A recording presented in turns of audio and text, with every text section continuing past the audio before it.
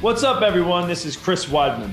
Today on the MMA SiriusXM podcast, I'm joined by my friend and UFC Hall of Famer Daniel Cormier to talk wrestling, expectations for Jon Jones at heavyweight, and we recap what we saw in the MMA world this year. Plus, is Jon Jones overrated or underrated?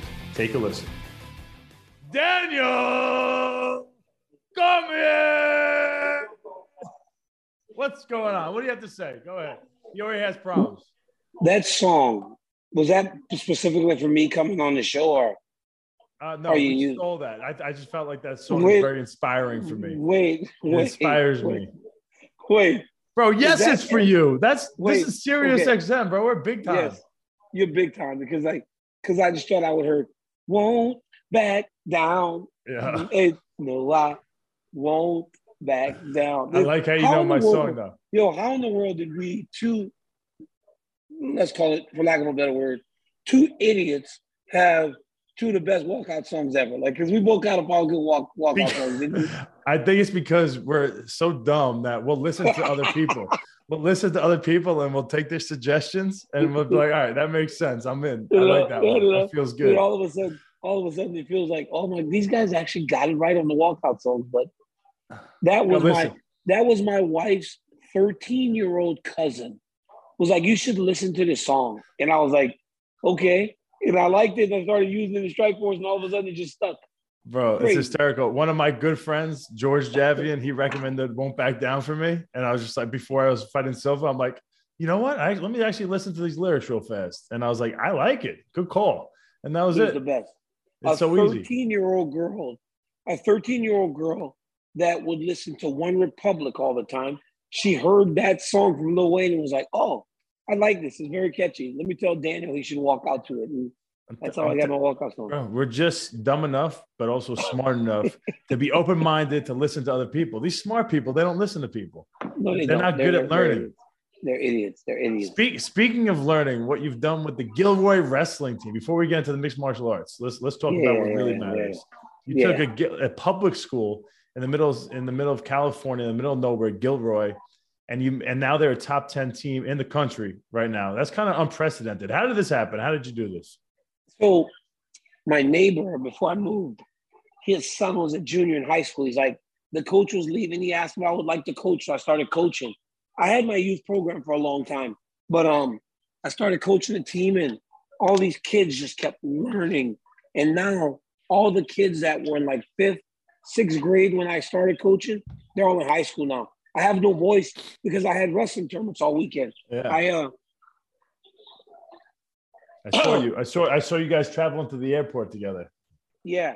So we had the Reno Tournament of Champions on Friday and Saturday in Reno. And then on Sunday morning, I flew to Arizona to coach my youth club at the PNL. The PNL is a league that we all started, like 8 of the top clubs in the country. Me, Ben Askren, Jared Lawrence, Eric Larkin, Izzy Martinez, David Taylor. We all started this youth league. And so we had our second event yesterday. So I've been screaming for 3 straight days. My voice is done. How'd the boys do? So at Reno, we got 4th as a team, but we were missing 5 starters. So we get our starters in. We're right in the mix to win it. Are they sick or what's going on with them? We had a couple that are sick, a couple that had we had a couple surgeries that kids are recovering from. They'll all be back in the second semester. So when we're at full strength, we're going to be really tough. And then my youth team, we had it's such a hard tournament, Chris, that we were 32 wins, 22 losses. So we had like a 54 win percent, and we're the 3rd highest win percent in the entire tournament. That's how hard the tournament is. Wow. We only won 55% of our matches, and we had the 3rd highest winning percentage. You know who had the first? David Taylor, because his team somehow was like 75% win percentage. But it's also, he's in the heart of Pennsylvania. He's taking He's taking kids that grew up wrestling their whole lives. Their dads grew up wrestling their whole lives. And I feel it's a little bit of an unfair advantage, I think. What kind of advice would you give to all these coaches out there who are running wrestling clinics? Like what did you do to get this team so good, so quick? Just commitment. just working with those guys and working with the kids consistently. And as they age, they just do everything that you taught them. And it becomes like second nature. And once it becomes second nature, it gets pretty easy to coach, right? You're still coaching, but it gets kind of easy. I'm in trouble right now with the league. I'm in trouble with my P&L league right now because I got into it with an official. We're trying to build a league where you don't yell at the officials, and I got into it pretty bad with an official. I got fined. I got the first official fine in P&L history. Serious? I swear to God, bro. What happened? Talk to me about it. Can I cuss? Yes. Yeah, go ahead. So we want to build a league where you don't have the officials getting screamed at. So yesterday, one of my kids is wrestling, and his dad is in the corner with me. The dad starts to yell at the official. The official takes offense to it because when he said something to the dad says something back. So then he starts to usher the guy off the mat, right? Which is fine. It's a 2-0 match. There's no consequence in the match. And he's telling the dad into the stands, but he's like kind of escorting him out. So finally I go over and I go, hey man, just get off the mat, right? Like, guy doesn't want you here. I'm with the official at this point. The other official goes, he doesn't have to get in the stands, just have him off the mat. So he goes and he stands off to the side. We get back to wrestling. It's 2-0. The kids are wrestling in the second period. My kid's on top. The other kid's kind of just laying there, like stalling. Not a big deal. I go, that's stalling. Not a big deal. Not evident that the guy is emotional because the dad pissed him off. Yeah. Third period, they're wrestling more. And he's officiating almost against the kid. But the kid's been wrestling for a long time. The kid knows that when like say you're on a high crotch, Chris, and I shove your head across, I sit the corner and I hook your ankle. That's supposed to be 2. Well, he does that in a reversal situation, but then he also goes between the leg, catches the ball and chain. He knows, right? This is his best move. He knows he gets 2, and then usually it leads to more scores. But at worst case, it's a tied match. The ref calls stalemate. So then the kid says something. The kid said something. Like, he was like, what? And so the ref goes, penalty 1, unsportsmanlike conduct. So I told him, I said, you're officiating against a kid now because you're mad at his dad. Yeah. And so I told my kid to get off the mat. I said, you're not going to get treated like this. And so I got in trouble from the guys because the referee goes, unsportsmanlike. The match was over and you told him to get off the mat? No, it wasn't over. It was still going.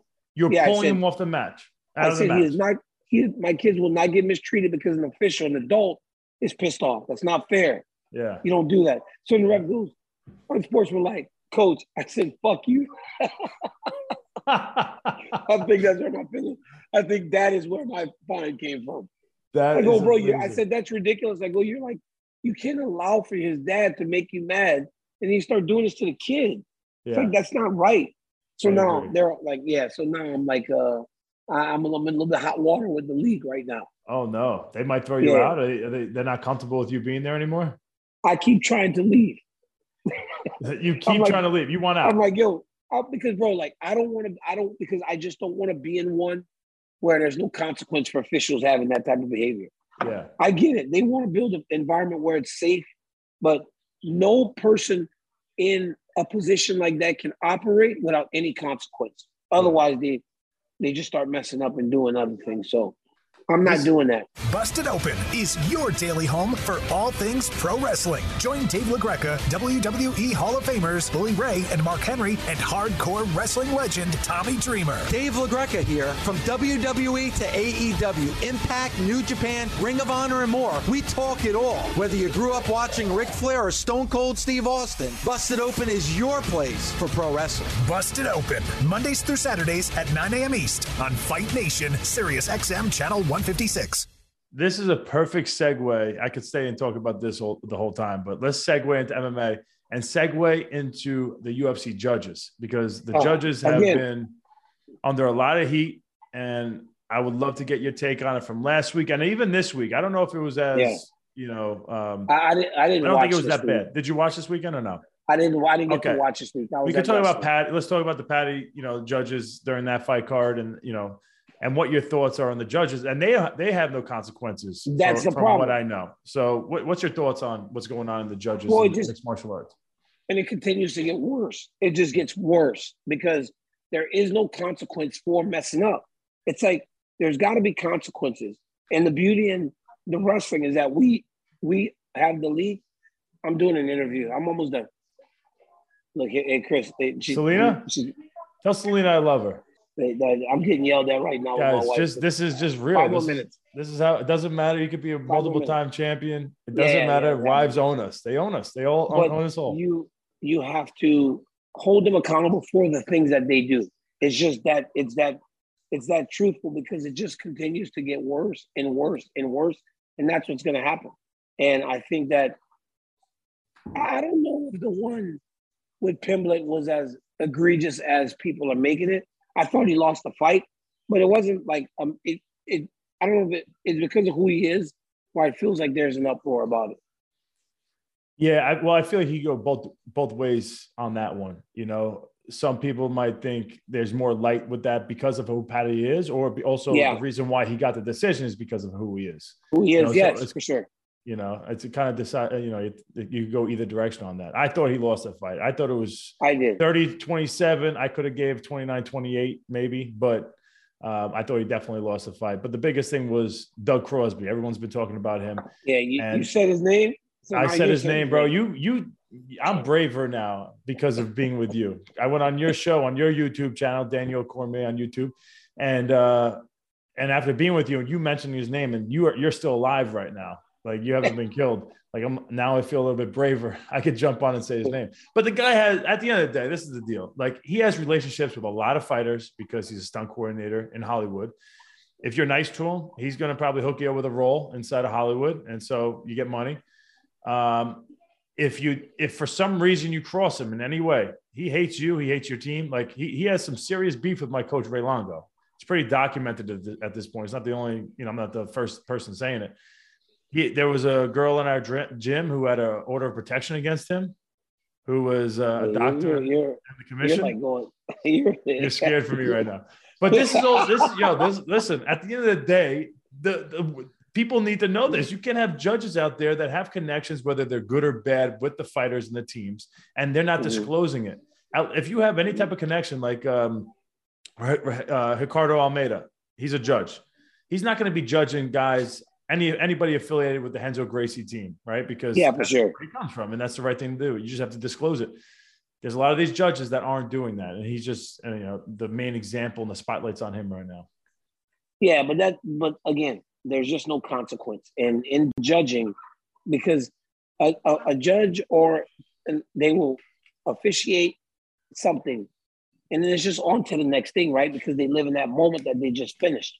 Whereas there's a lasting impact on the athlete, lasting impact on the wrestler or the fighter afterwards. Because for Jared Gordon, regardless of what people say in the consensus, he won that fight.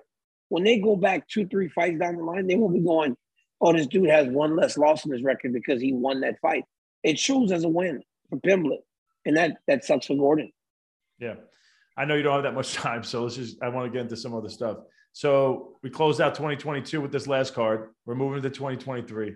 Let's get it. Everybody wants to know your thoughts on Jon Jones coming back. Is he coming back? How is he going to change that heavyweight division? How is he going to do there? I think he'll be fine. The guy's a good fighter, very talented.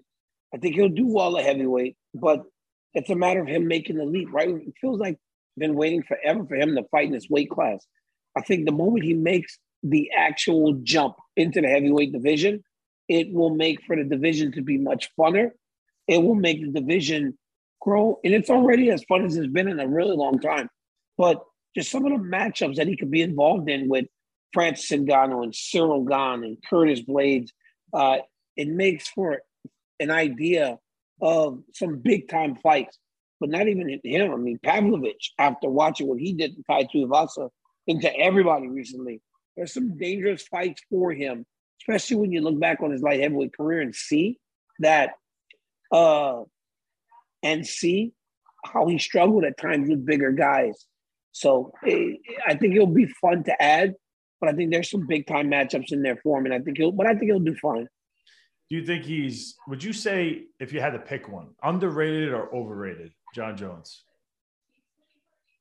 I mean, he's considered the greatest fighter of all time, even though he's fell for steroids multiple times. Like, I don't know how you could underrate anybody that, if you're calling him the GOAT with all that attached to his name. So I think he's probably just where he needs to be. Okay, because you have guys like Anthony Smith who he's came out on record and said after being in there with him, he is not as good as as he thought he was going to be. Like he's way more beatable. Do you get that? And Dominic Reyes had a really close fight with him, and now he's been on this 3-fight losing streak. That could have been his fight. After being in there with him twice, is he more beatable than what people think? Well, nobody's beating him. So it's like, if you're right, like if you're beatable, like people say, then why isn't anybody beating him? He's long, he's strong, he's got good cardio, and he's got a lot of great qualities in there. And he's very smart in the octagon. That's one of the areas I think that people don't give Jones the credit that he deserves, is his mentality and his fight IQ. His ability to process through a fight is better than most. And I think that is why he's had the longevity that he's had. But I think that people all say stuff like he's beatable. Well, why hasn't anybody beaten him yet in his career? Yeah. See, I don't understand why there's so many people who hate on you, bro, because look, you're such a nice guy. You have every right to just crush Jon Jones right now. I don't like him, but it's the truth, right? You still respect. I love the sport of mixed martial arts, and I respect a person that does what he's done. You can't argue what he's put on paper. But the failing of the steroid thing, does that just put an asterisk on his career? Like in your honest opinion? Absolutely. Yeah. But why don't people say that? Why don't you think that's something that you see, like, journalists really come out and say? I really don't know. I think they maybe hold on to the hope that at some point they can still get the interviews and get to talk to him and still get those things that are so important to their career. Yeah. For me, it doesn't really matter. Any big moments in 2022 that stick out to you since we ended the year, like that you think were the biggest of the year? Year of the underdog. I think it was the year of the underdog. So many guys unheralded, so many people that didn't have the expectation to become a champion, they broke through, from Leon Edwards to Alex Pereira to Carlos Esparza becoming the champ again. Like, I feel like 2022 is the year of the underdog. The person that you didn't expect to hold the goal, they absolutely did. And I believe that when we look back on this year, that's what we're going to point to, those moments. Awesome. Yeah, I agree. Hey, I appreciate you doing this. I know you got to go. We thank you for coming on. You got your Christmas pictures going on here in a little bit. So I appreciate you making the time, bro. I was 22-3-1. I'm 22-4-1 now because my wife just knocked my ass out the first round. 100%. Yeah. I hope you didn't hear it. Yeah, and that's no, we heard nothing. We heard nothing. Tell Selena we love her and she's the best. I will. Yeah. All right, brother. Chris, have a good time. Bye-bye. All right, take care.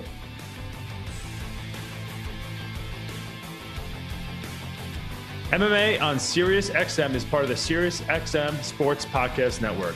If you enjoyed this episode and want to hear more, please give a 5-star rating and leave a review. Subscribe today, wherever you stream your podcasts. Plus, catch Won't Back Down Radio, Unlocking the Cage, and MMA Today on SiriusXM Fight Nation Channel 156 and on the SXM app.